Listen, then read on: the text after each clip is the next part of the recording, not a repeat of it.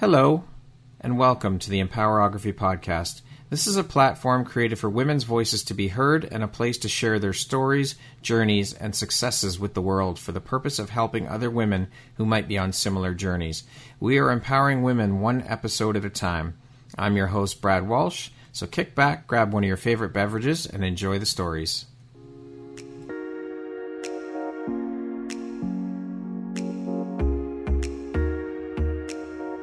If you're looking for jewelry that makes an impact on your self-care routine and your style, Empowerography would love to offer you a discount code to one of our exclusive partners, Quartz and Canary Jewelry and Wellness Company. Please use code EMPOWER15 to receive 15% off upon checkout at www.quartzandcanary.com. Quartz and Canary is truly the place where spirituality meets style. Hello there, Brad Walsh here, your host of the Empowerography Podcast. Today, my guest is Kate Scaglione. She is the owner of Life is Fine Art, a fine art boudoir studio located in New Jersey. How you doing today, Kate? Hi, Brad. How are you? I'm doing very well. Thank you so much for taking the time to be here today and share a bit about your story and your journey with us here on the Empowerography Podcast. And welcome to the community. It's an honor and a pleasure.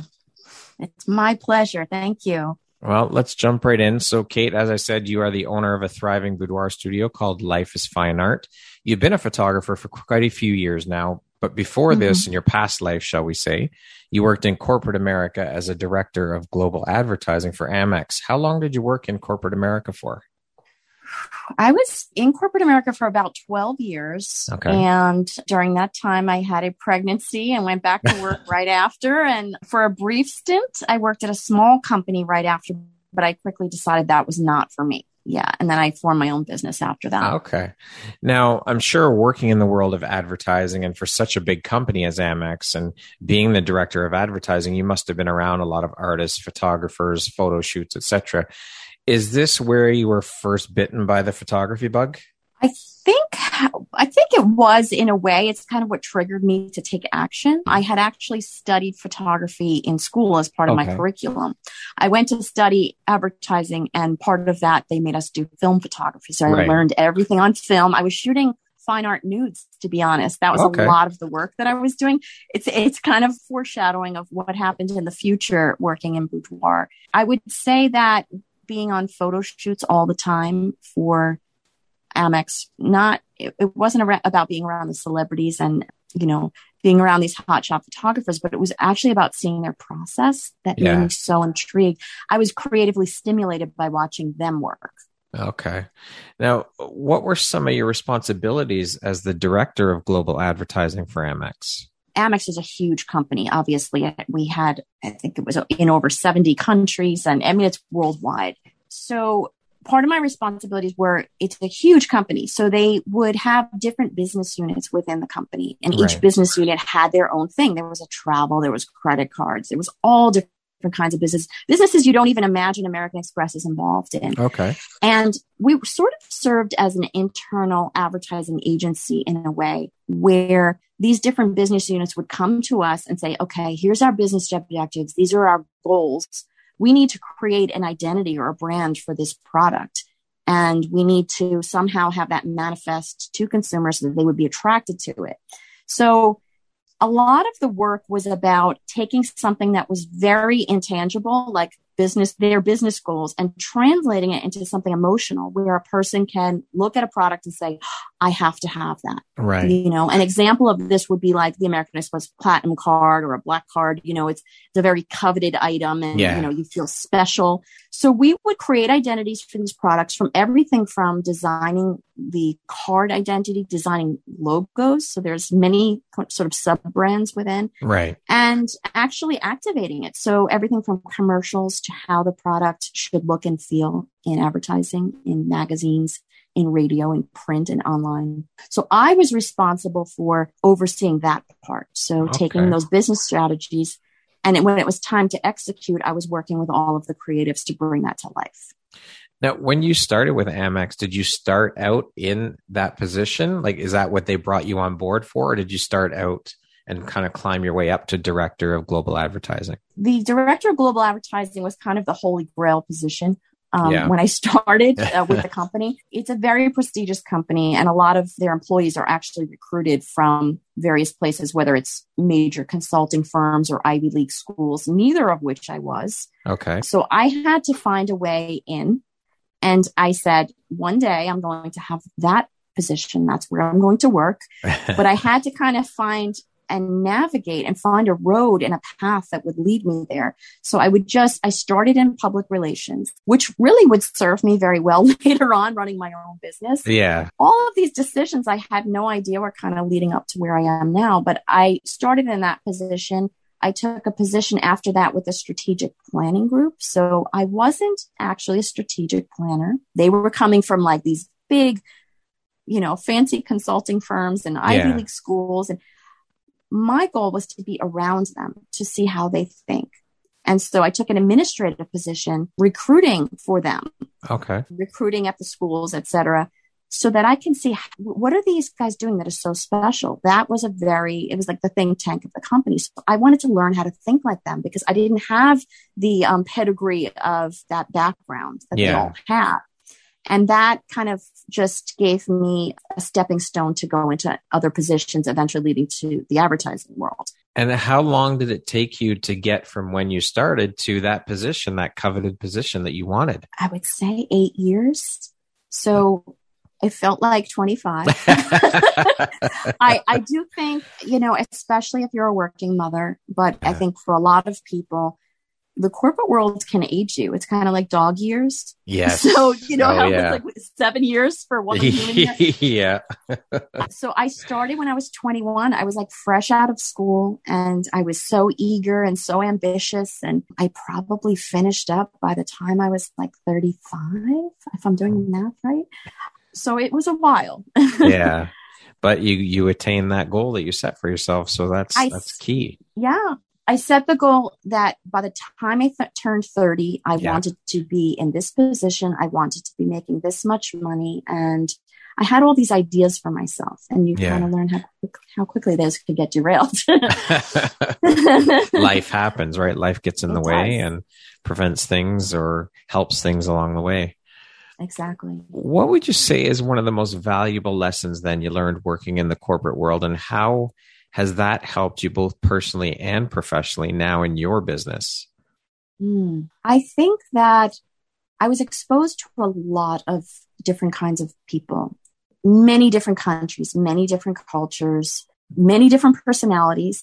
I really learned to be adaptable. So I think that there was an element of me being my authentic self, or trying to maintain my authentic self, but also being a chameleon so that I could work well with other people that are different than me. So for example, if I'm working in another country, Italy would be a great example. Their business culture was very, very different from ours. So before going over and doing work with our Italian colleagues, I would have to really adapt and say, okay, don't do this, but you must do this. And, and I think that quality really shaped me in running my own business now, because now I can be around all kinds of people and I can adapt myself in a way that helps make them feel very comfortable, especially in a role as vulnerable as they are being a boudoir client. Yes, for sure. And I never imagined, taking that corporate skill and applying it to my own business. But that, I have to say, would be the strongest. Okay.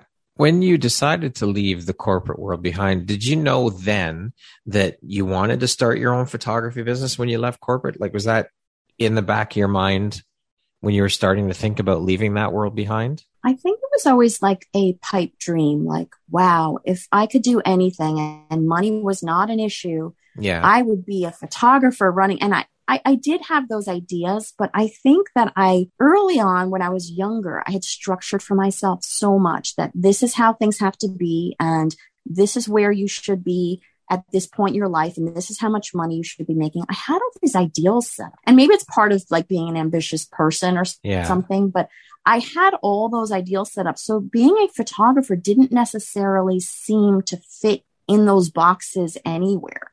Right. And it seemed like a pipe dream. It didn't seem like something I would be able to make money or make a living or sustain myself. And it was not the easiest transition, but I was quickly proven wrong.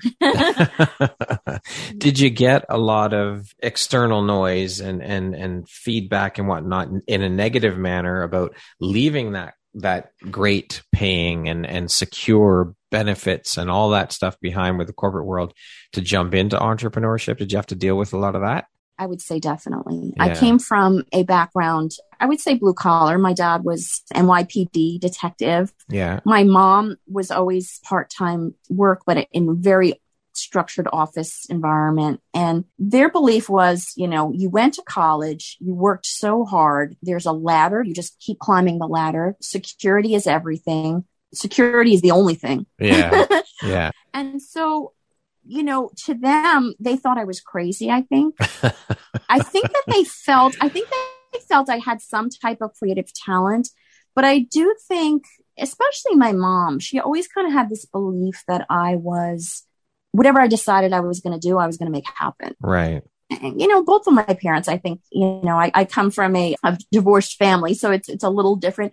But I think that they always had this belief in me that if I decided I was going to do something, I would make it happen. But they were really scared. They're like, why would she quit this job? She worked so hard for everything. All of that schooling, all of that college, it seems crazy to an outsider. But when you're experiencing it on the inside, you're like, wow, that would be something that makes a lot of sense. Yeah. Kate, you're throwing away your life. You can't make money as an artist? Are you crazy? Well, I think a lot of people around me, my siblings included, they had never seen a demonstration of somebody actually succeeding doing that. Right. No one in my family has branched off on their own. And the ones that have, they're like, oh my God, he's crazy. He's a rebel, Yeah. Yeah. It just was a completely different concept to everybody around me. My friends thought I was crazy. My friends looked up to me because they're like, wow, she has this amazing job. She's traveling the world. She's making so much money at our age. Like, who has that? Yeah. But it was tearing away at me in a way, and I wasn't living the authentic life that I saw for myself. Yeah. I realized that. Corporate life can suck, and it does. It sucks the soul right out of you. Mm-hmm. For sure. I think I could have survived in it if I was mature enough. I mean, I was very young in a position of like that. Yeah. And sometimes I joke, I'm like, who would trust me at 30 to do that job and manage that kind of money, but budgets and stuff. But, I think it's a confidence thing, and you just have to kind of take a leap sometimes. For sure. What inspired you to leave the corporate world behind then and venture out on your own? What was the tipping point or light bulb moment for you, if you had one of those? I mean, I really did love my job. I loved so many aspects of it. And I worked with so many great and smart people. And it was like going to work every day and learning. But sometimes I think you can enter a toxic situation. So if you have a toxic boss, or you have a toxic team, or there's a toxic dynamic, it kind of changes the way you look at these things. Like, I'm like, maybe my job isn't that. Maybe it looks great from the outside. And I kept going with it. I kept really struggling under enormous amounts of stress. I started to see my health decline a bit. I'm like 30 years old, and I felt like I had been through an entire career already, Yeah. And really it was when I had a baby and I was commuting back and forth to New York City. So I would take a ferry to New York City every day while pregnant. Wow. Sometimes the C-section was not a good move. No, I wouldn't think so. But it was so much work. And then I was breastfeeding, and I was, I'd be in the office and I'd go down to a room and I'm pumping milk. And it felt like insanity. I'd be rushing home to get the baby from daycare. I'd be putting the baby to bed as quickly as I could at night so I could finish the work for the day. And I think that level of drain and that pace, that high octane pace, it hits you at some point. And I just said to myself, what am I doing?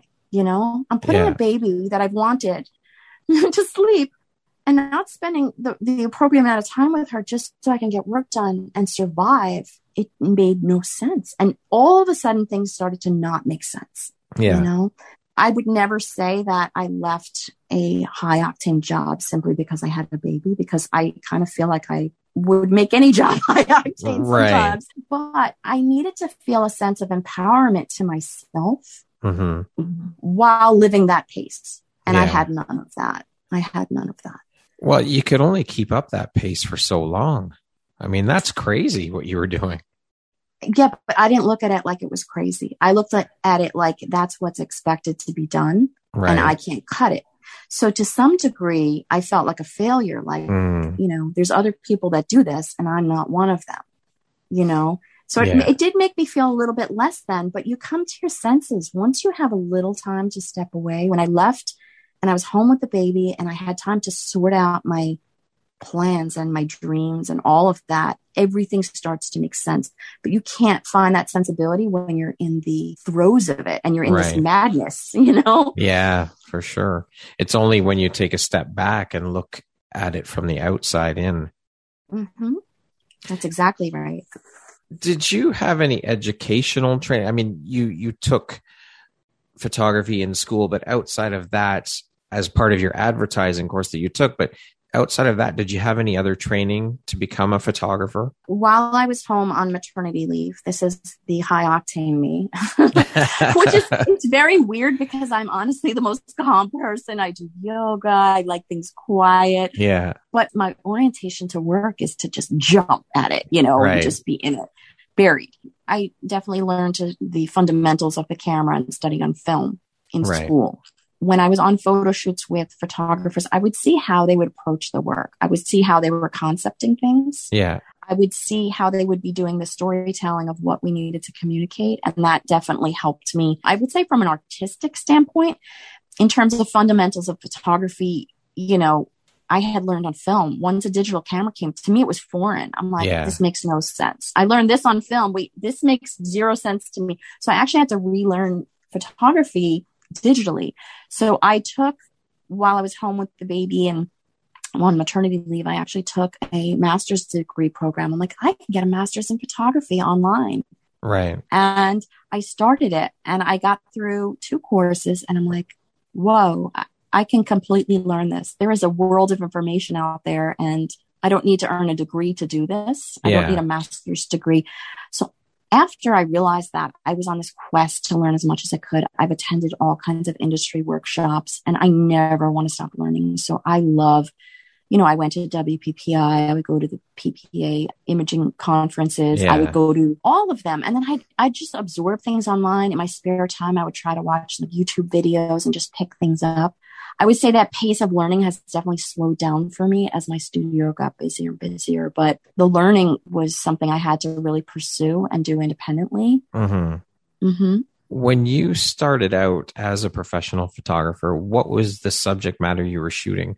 Like, what did you start out shooting as you began your career as a professional photographer? I used to kind of shoot for fun. So I would be doing a ton of work, just shoot, like photographing my own children and photographing family members. What started to happen is, and especially as social media became more prevalent, people would be sharing the work. And then all of a sudden it was like, everyone's like, I want this, And so a lot of families were asking me to photograph their kids. And I really enjoyed it to a degree, but I wanted to do something more conceptual.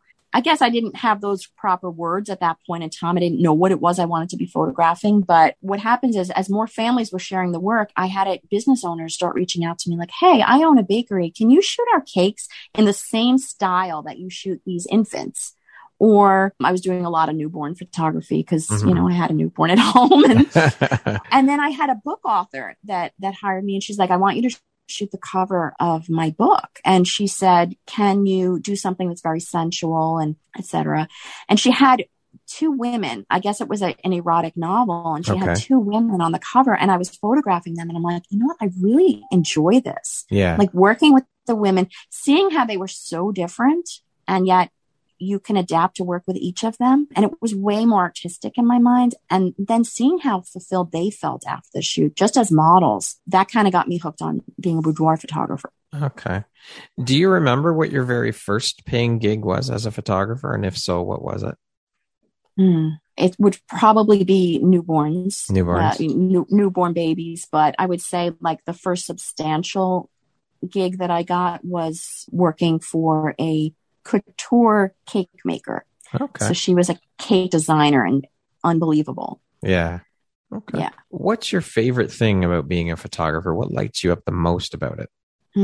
It changes for me. It used to be editing. So I could sit at the computer for hours editing. And I'm not talking about just like retouching and adjusting. I would do compositing work, or I would put together pieces from some photos and with other photos and create almost paintings out of the work. I used to sit there and do that. I think as I lost the precious resource of time as my kids were growing, I have 3 kids now. Yeah. That became less and less. I didn't have time to do that. And I didn't have the bandwidth in my head to think through and concept. And I sort of would lose the creative juice to put those things together. So that was it. Okay. It was editing. Now I would say it's something way more cathartic. And I think it's working with clients, helping women see themselves differently, or helping them see themselves for the first time in a way that their loved ones see them. And that's not even really about the photography. Maybe it's more, I don't know, psychology. I don't really know, but just connecting with people at that level, that's really special. And I think it's something that's very unique to what we do in boudoir photography. What inspires you to create the art? Like, where do you pull your inspiration from when you're shooting? I tend not to follow other photographers because I never want my work to feel similar. I want it to feel completely unique. I never want to feel like I'm copying ideas or concepts. And sometimes you don't even try, but you see something that really jazzes you and it sticks in a part of your brain. And you'll say, oh, I have this great idea, except it's not yours. I never, ever want that to happen. And I also think that, you want to prevent yourself from trying to feel this sense of creative competition in your head, especially if you're someone like me who tends to be perfectionist about things. I'm like, well, look at what they're doing versus me. I would look outside of photography. So I look at a lot of paintings. I have huge appreciation for painters. I love when I watch a movie, I'm barely paying attention to the story because I'm so immersed in cinematography of it. Those things really inspire me. And I try to be like, wow, how can I bring that aspect to my work? I also love literature, beautiful novels. And if I read a story, I like to translate that into something visual. Okay. What would you say is one of the most inspirational parts of your business or your career now as a boudoir photographer? I think it's the variety is very inspiring. When a person walks through the door, every woman is so, so different. And, back to my days of advertising, it's like trying to get a read on what it is they're looking for and then translating that into something that's unique and emotionally resonant. How do I bring this woman to life? It's not just like I'm turning on my camera, just shooting beautiful pictures because I know how to. Yeah. But it's more like, what is this woman all about? And how do I make this hers? Every shoot has to be different. And that's really inspiring to me when I go to work every day that, I try not to have any shoot be exactly the same. I try not to flow through poses just because I know them. Yeah. But more, this woman's body is different than another woman's body. So why not pose her in a way that's going to flatter her, make her feel like herself and make her feel great. Right. Would you say that you're more of a technical shooter or more of feel or Oh gosh. I am definitely not a technical shooter. Okay. I mean, even having learned on film and that's why I asked, because of the film aspect of it and your film background. Not at all. I am a complete minimalist, so I will run my cameras into the ground. I'm not an equipment junkie. I'm not a lighting junkie. I prefer to work with the sun as my best softbox. Okay. Because I think that, to me, I feel like working with natural light actually shows people exactly as they are, but in their most beautiful way, Yeah. And I've seen photos of your studio and you have incredible natural light coming through those big, beautiful windows. So do you use strobes as well, though, or do you only use natural light? I'm trained to use strobes. I don't use them. My personal belief or my philosophy is that natural light is the most flattering to women in boudoir. And I think that there's just this beautiful ethereal quality to natural light that Mm-hmm. I don't know. I mean, that's what we live with every day. Yeah. You know, like, yeah. and I feel like there's sort of a natural aspect to it that just is so beautiful, not just aesthetically, but like conceptually almost. Yeah. And, you know, this is not my first studio. This is my second. Okay. And my huge criteria for it was I must have incredible natural light. So I went seeking out, you know, I waited a very long time for that studio because I'm like, the natural light is the most important thing to me, not just from the technical aspect, but also the vibe and the feel that people get when they enter it. It feels like a healing space. Yeah.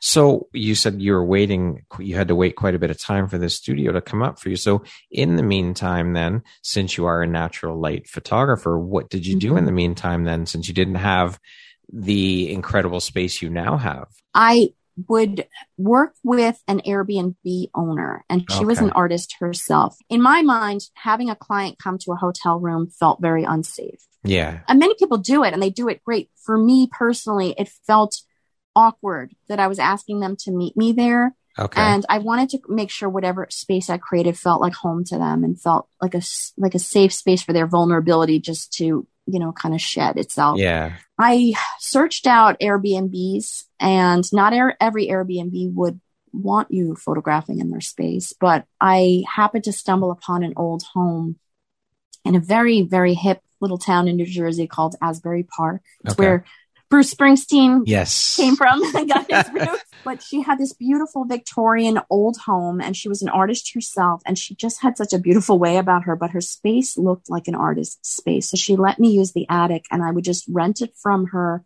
by the day. We had a very flexible agreement. Yeah. And she loved that I was in her home creating art, because that's what she was all about. So finding that compatibility was very key for like 2 years while my space was being built. Okay. Now, when you aren't actually shooting paid photography work, what do you do to keep your mind in that creative space? Personal projects, what type of things do you like to shoot? Or do you like to shoot personal at all when you're not shooting paid work? I used to love shooting personal work, and I would do a lot of conceptual art and digital paintings. I think that, you know, having a thriving studio is amazing, but it's also to the detriment of your creativity, of your personal projects, because when I have free time, it's devoted to my children and my family. And, you know, managing 3 kids who are growing and they're entering their teen years is very, very busy. And while that does feed my soul, I had to find other ways to feed my soul because I just couldn't keep up with those projects. Mm-hmm. And definitely not without any discipline over myself. Kate, what advice would you give someone wanting to pursue a career as a photographer? I think that the advice I see out there changes. So I feel that there's a culture right now that's very much about making money. And I think that's great because as artists, we should be making money. Right. But I do feel that photography in general is losing some of its artistic value. Mm-hmm. And I think when digital cameras became so prevalent and the better they get and the iPhones and the social media, now it does feel at times like everyone is a photographer. And what I would say is if you want to really stand out or have that quality of your work that people say, I don't know what it is, but it's special or it's different and unique, is to actually learn the art of it, is to learn about composition and conceptualizing and all of the artistic elements that go into it, as well as the technical side of your camera. Mm-hmm. I see a lot of people start out and they pick up a camera and they just want to shoot. Because they may have ideas in their head, but they don't necessarily learn what goes into it from either the technical side or the artistic side. So I would say if you want to be special, really learn about photography, not just learning about the camera, but learn about photography and learn about the art of photography. Yeah. Do you feel that being a boudoir photographer has helped shape the woman you've become today? I do. Definitely. Because I feel like I kind of grow with the women that I work with. You know, I don't just have them come into the studio and I just start shooting and send them home. I don't have a very turnstile approach to the business. I only take one client a day. Okay. And that's so that I can feel a connection with them and talk to them and learn about their story and like understand them. And I think in hearing what other women do or inspiring things they're doing or even their struggles, I grow a little bit. I can't tell you how much I've learned just by meeting all of these incredible women that I work with. And I've learned to, I think, nurture my own sense of self and my own sense of empowerment as well, because I'm trying to build up these other people. I feel I'd be a hypocrite if I wasn't doing that for myself. Right. So, in a way, everyone that steps through the door is a little bit of a role model for me. Some clients will say, oh, you're such a role model for empowerment and things like that. But that doesn't just come organically. I wasn't born that way. I had to really build that. And I think a lot of the women I work with help me do that. Amazing. Now, I know you have 3 kids. How do you empower your children? And how do you empower your son versus your daughters? Oh, that's such a great question. I was always kind of a rebel child. I grew up in a very Irish Catholic home. Mm-hmm. And if you understand a stereotypical Irish Catholic home, it's very strict. Sex is not discussed. In fact, it's almost a sin, so I felt in many ways that my upbringing kind of inhibited me a bit. Okay. And I don't want my daughters to ever feel inhibited, whether it's about their femininity or their power or their sexuality or any of that, because it took me so long to undo the shackles that that kind of upbringing did. Yeah. I don't want them to have shackles just starting out right out of the gate. I want them to live like these free, independent lives, to be authentic to themselves. And it took me decades to undo that. So I try to help them see, like, there's nothing wrong with your body. There's nothing wrong with your nudity. Like, they can tend to be, I want them to be modest. I don't want them, being all over the internet and like unsafe. Yeah. But I want them to understand that bodies are natural, that sex is natural, that they are free to be who they want to be. And also that, the woman who holds her femininity is the one who defines it, not everyone else. So my 2 daughters could not be more different. And that's okay.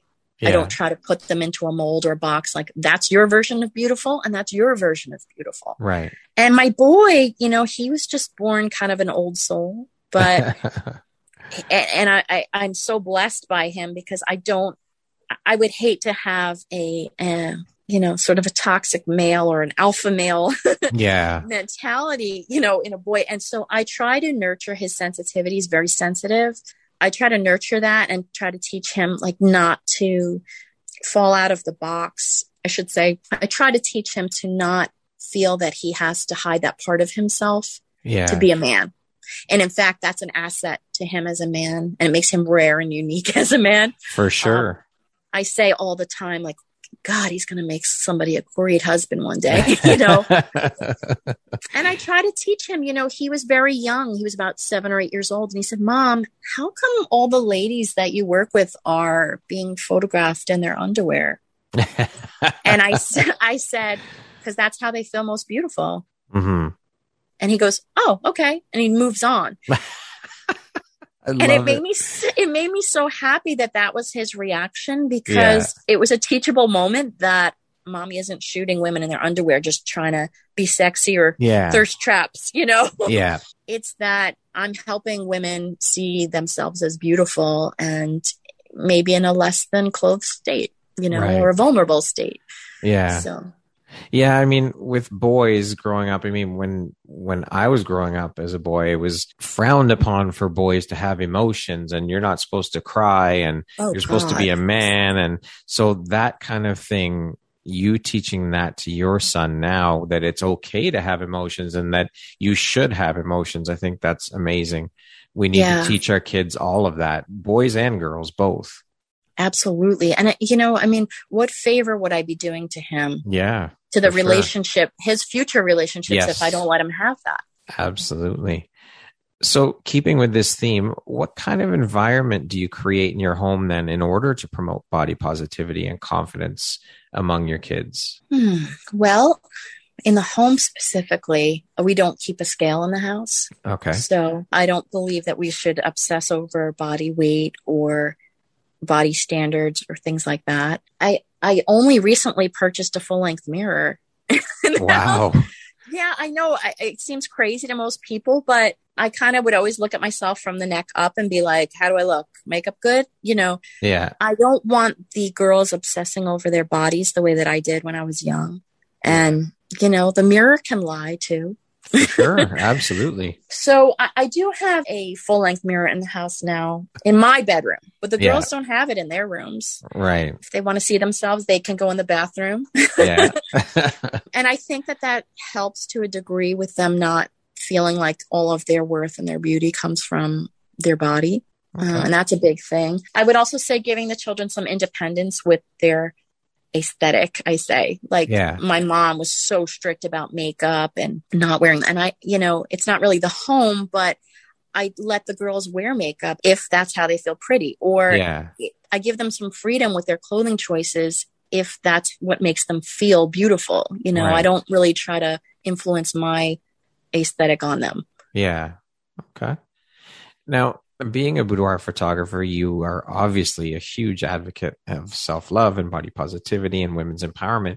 Can you speak a bit about what those things mean to you on a personal level?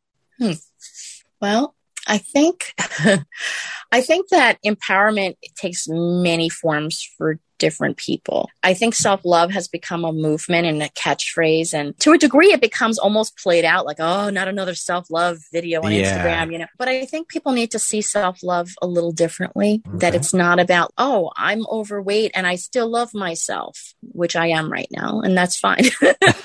But more about what are my qualities that make me unique and how is that powerful for me?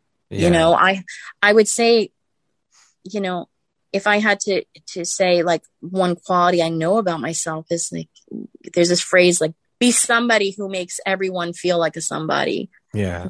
Something to that degree. And I know that that's something that I'm so good at, and I can do it authentically, and clients will say to me, you say that to everyone, like I'm flattering them. I really don't. Yeah. I said, I wouldn't say anything if I didn't think it. That's yours, and that I get I feel like I derive a lot of power from that, in that I can shape others' views of themselves, and that's empowering. Yeah. Self-love, it's become overused, but I think that we have to define it on a very individual level. And self-care is another one that's so overused. Yeah. Self-care is not the bubble bath and the candles and, maybe reading a good book. Self-care is sometimes, early in my career, stopping and saying, oh my gosh, what am I doing? I'm not healthy. I'm stressed out. I'm not happy. And even for me, I worked a little too hard this summer, and I stepped back and I said, you know what? I'm going to take 2 weeks off, and I'm not going to do things because I need to. Yeah. And realizing the signs, realizing what you need. Yeah. Yeah. And it's stepping back to say, that is loving myself. Yeah. And I don't think most people think about love in that way. And, you're right. Yeah. Sorry, go ahead, Kate. I also think that there's a lot of self-love and forgiveness. I've made a lot of mistakes and failures, especially in business. And some of them are hard to get over. And, you carry wounds around. Some of them can be downright traumatic for some people. But I think having the ability to forgive yourself is a huge part of self-love and self-care. I love that. I love it. So speaking of empowerment, how do you define the word empowerment? What does that mean for you? I know you talk about self-love and self-care, but what does empowerment mean to you? For me personally, it's peace. Okay. So that is my most precious asset. Anything that disrupts my peace needs to go. Okay. So whether it's clutter in the home, which I have a ton of, so that, yes, it needs to go. But that extends to people. It extends to superfluous noise, whether that's actual noise and noise around me, or if it's chatter. My peace, I won't take every client. If I feel like a client might be a person who would disrupt my peace, I don't need the client. Okay. I don't need the money. Peace would outweigh money any day. And it took me a really long time to learn that. And that's my empowerment. Excellent. I love that. To date, Kate, what would you say is your biggest high or your greatest win? Oh, wow. Well, I think it's overcoming failure, to be honest. I failed. My first studio, without going into all the sordid details, it didn't work out. And despite all of my efforts, and, even if it's financially profitable doesn't mean it's successful. And that, that's sort of cryptic, but it was a failure on my part. And being able to overcome a failure and having the guts to say, okay, I'm going to try this again. I can do this. I'm going to bounce back from it. It wasn't easy, but I found my way there. And I didn't curl up in a ball and say, I quit. And to me, that's my biggest win over anything. And, you don't normally think of failure as something to be proud of. Right. But in my case, I really, really overcame a lot to get to where I am. Well, I think, failure is how we learn. That's part of life. It's going to happen no matter what you do. What makes it different for each individual is whether you decide, if you decided to pick yourself up and go at it again and give it another try and not give up. That's the key, is not giving up and picking yourself up. No matter how many times you fall 8 times, you get up 9. That's it. Right. And you're so right. You're so right. And I think that the hardest failures are the ones that you learn things about yourself that you might not necessarily want to see. Oh, for sure. Those are the hardest failures. It's worse than losing money, or if you have something that makes you lose your dignity or your reputation, or makes you say, oh my God, I really do let people walk all over me. Yeah. Those are the hardest failures to overcome, because they're very, very deep rooted, and they're not about the immediate situation. They're usually like rooted somewhere deep in childhood. Yeah. But it brings out old wounds in yourself, For sure. Well, people are scared to go deep inside and look inside because they're scared of what they'll see. Right. They don't want to put in the self-work and do that. So giving up is easy. Right. And sometimes when you fail in front of everyone, it looks a certain way to them that might not be the reality. For sure. So that's hard to get through too. Like, oh, everybody thinks this and everybody thinks that. But when you learn to let go, and I think that happens to most women around 40, you're like, I don't care. I really don't care what you think. Yeah. It's glorious when you are able to do that. That's empowerment. When you can say, I really don't care what you think about this. Yeah. That's the ultimate. I love it. What do you think your unique skill set or superpower is that's helped you become successful? I would say adaptability. So I have an understanding that things change and I can change with them. Yeah. I have a pretty open mind. So I can be convinced of things if you give me enough facts and logic, or even tap into emotion. But having that adaptability has just helped me grow and change and flex the business in ways to be successful. It's helped me get through the pandemic when, I live my studio is in a town that has very high real estate. So most people gasp when they hear what my monthly rent is for my studio. Yeah. And I said, oh God, there's a pandemic. We have a shutdown for 5 months. What am I going to do? I'm going to be out, high 5 figures, And it's just instead of curling up in a ball and just saying, I didn't get funding from the government. And I said, I got to step into action here and adapt. So what am I going to do? I had to throw out some of my principles of how business works and say, this is what I'm going to do to survive. And to be honest, pandemic coming right out of quarantine or shutdown, when we opened again, I've had my most successful year ever. Amazing. Congratulations. Yeah. Thank you. Thank you. But it's that adaptability. Yeah. So speaking of success, how do you define success? What does that word mean to you? I think success for me is what I'm doing bringing me the most peace of mind. And it can be as easy as just like the happiness of enjoying what I'm doing. Yeah. Or it can be being not having the presence of worrying about money or things like that looming over me is peace of mind. So again, I don't need to take every client, and it's not a financial decision. It's a peace of mind decision, I love it. Kate, what would you say is one of the most important things you've learned in your life? And what was your life like before learning it? And what was your life like after learning it? Okay. I think that learning to be very in touch with myself didn't happen until I was a little bit older. And so learning that I define who I am and not other people defining who I am or what I should be doing, that came to me somewhere around 35, maybe 40. It takes a long time to learn that for some of us, you know. Yeah. And I hope my daughters learn it by the time they're like 15, you know. But yeah. That was not the case for me. And having this relationship with myself where I can say, this is what I'm going to do. I can totally do this.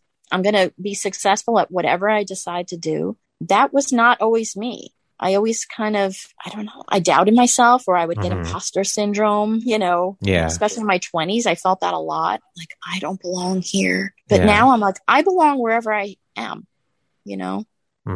I belong wherever I am. And that's like something it took me a long time to figure out. Well, you figured it out and you've arrived. So there you go. Thank you. What makes you feel inspired or like your best self? I feel inspired when I think that I am contributing to the world in some way. So if I feel that I have made someone's view of themselves better, or maybe I can help somebody that is struggling and hasn't maybe been feeling great about themselves, I would say it's probably that. The most when I feel like I have some kind of contribution to someone's life. And, you know, as great as I was headed in my corporate career, I would ask myself, like, who am I serving? Like, does anyone actually benefit from what I'm doing? Like, will anybody remember any of this? No.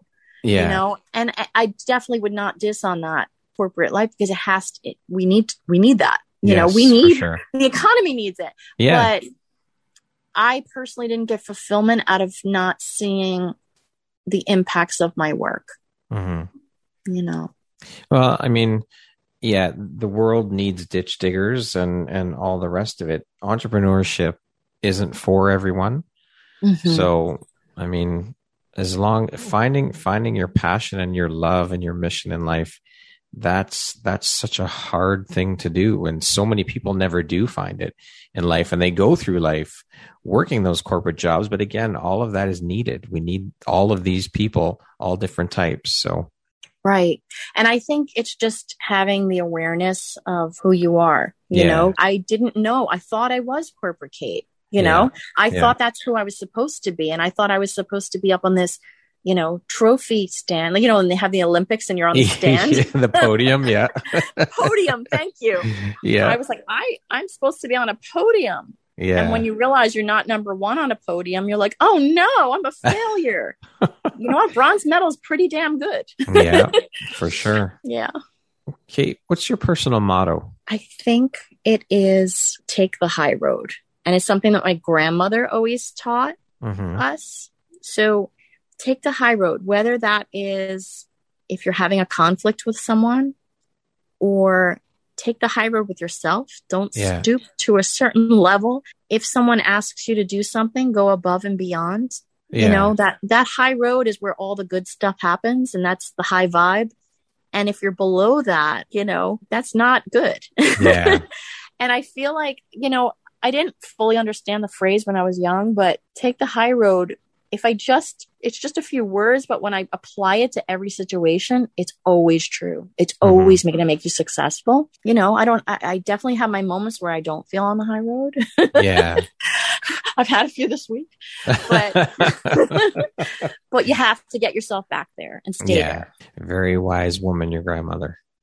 Okay, we're going to jump into a little rapid fire section. So the next grouping of questions is just be 1, 2, 3 word answer type thing. Okay. How would you describe yourself in one word? Adaptable. What would your friends, parents, siblings, closest friends list as a couple of your best characteristics, would you say?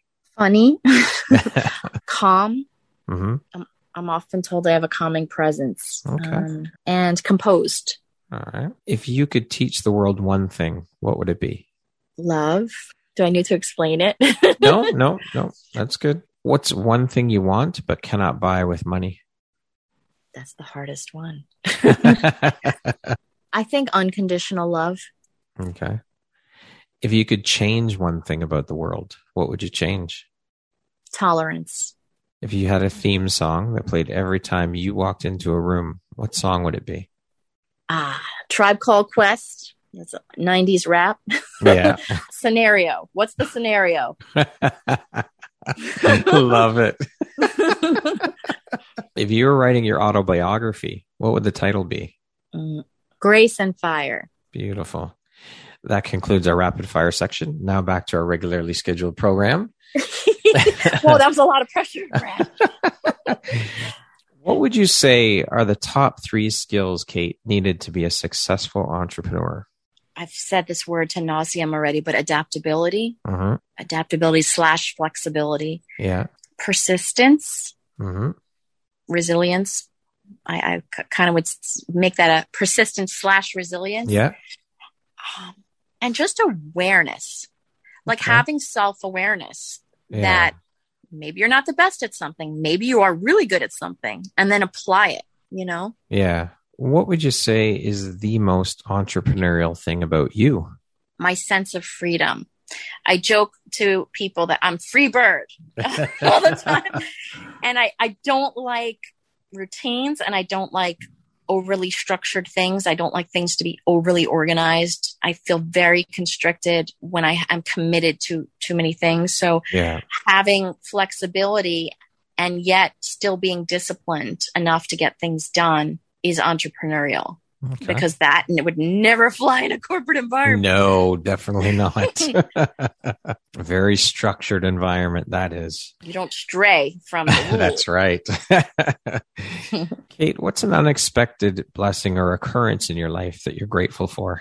You know, it doesn't really apply to work at all. But when my son was born, he was born with a lot of unexpected health issues. And the first few years of his life, it was a lot of time in and out of the hospital. And, you know, we had to kind of modify his lifestyle just so that he could stay healthy. And I think watching a baby or a toddler just bounce back and be so resilient and adaptable and just like positive, you know, my son has had a lot of anaphylactic episodes where, you know, a team of doctors would like be, you know, they'd be near bringing him back almost. And he just comes out of it and he's like, "Hi, Mom. Thank you. I love you."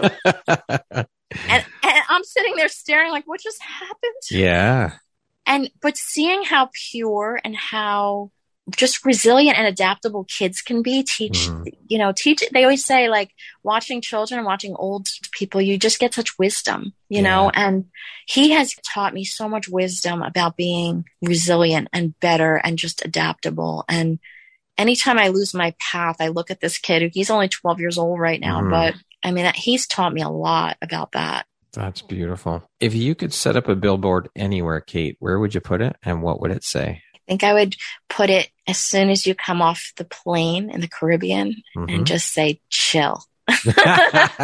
That's brilliant. I love it. come out of the environment that you're in, take a moment to chill so you can reassess what needs to be done or what's good for you. Awesome. If you could step into my shoes, what would you have asked yourself that I didn't ask you? Oh, no. I love these reactions.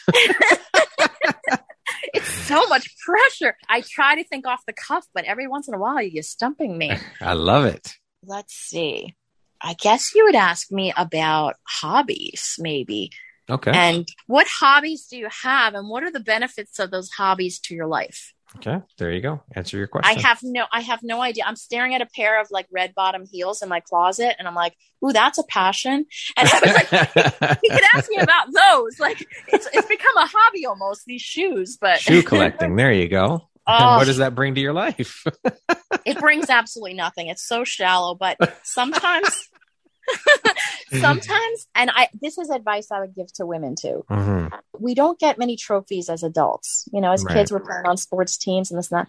I'm not a real showy person. I don't need to show off things. But if there's things that I covet or I want just to feel great, use your successes and have little trophies to say, I earned that. That's my trophy. And it could be something simple. Like for me, I mean, I don't really spend a lot on a lot of things. I'm not like that, but I have always loved shoes. It's a weird addiction. And I buy myself a great pair of shoes that I probably normally wouldn't spend that kind of money on something else as a trophy. Okay. Celebrate the small wins. Celebrate your successes. Absolutely. You need to. You said that much better than I did. It's true, though.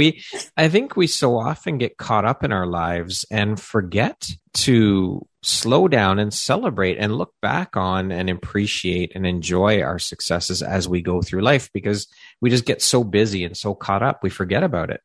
Yes. I think we need to take the time to slow down and do that.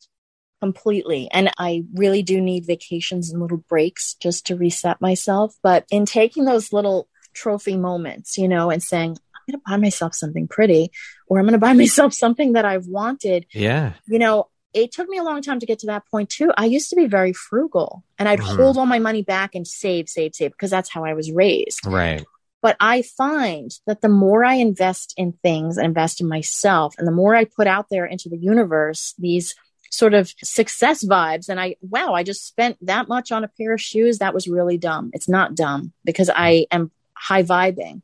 And I always find that that's when I'm making the most money, is when I'm doing those things. So in a way, it's either causing success or it's symbolic of success. So it's more than a pair of shoes to me. Yeah. You earned that shit. So celebrate it. 100%. Kate, if you could go back and give your younger self one piece of advice, what would that piece of advice be? Just to be who you are. I never really tried to be somebody else, but I just thought that I wasn't enough, and so maybe it's you are enough. Okay. Exactly as you are is exactly who you're supposed to be and how you're supposed to be. Love it. Lastly, Kate, if you were to deliver your last 30-second speech to the world, what would that last 30 seconds sound like? What wisdom would you impart onto the world that you've learned in your life? I'd say, woman, you can do this. I would say, whatever you decide you're going to do, you will be great at it.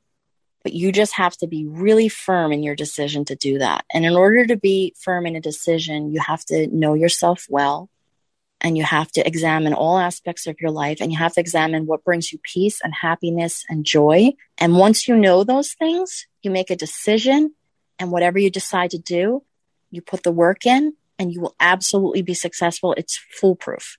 Well said.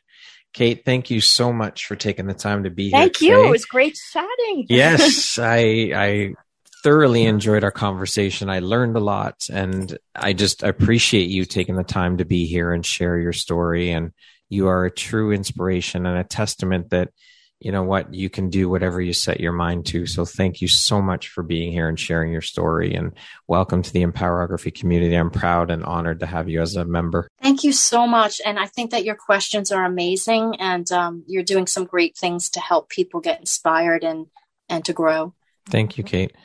Once again, my name is Brad Walsh, host of your Empowerography podcast. Today, my guest has been Kate Scaglione. She is the owner and founder of Life is Fine Art Boudoir Studio. Thanks so much, Kate. I hope you have an amazing rest of the day. Thanks, Brad. Take care.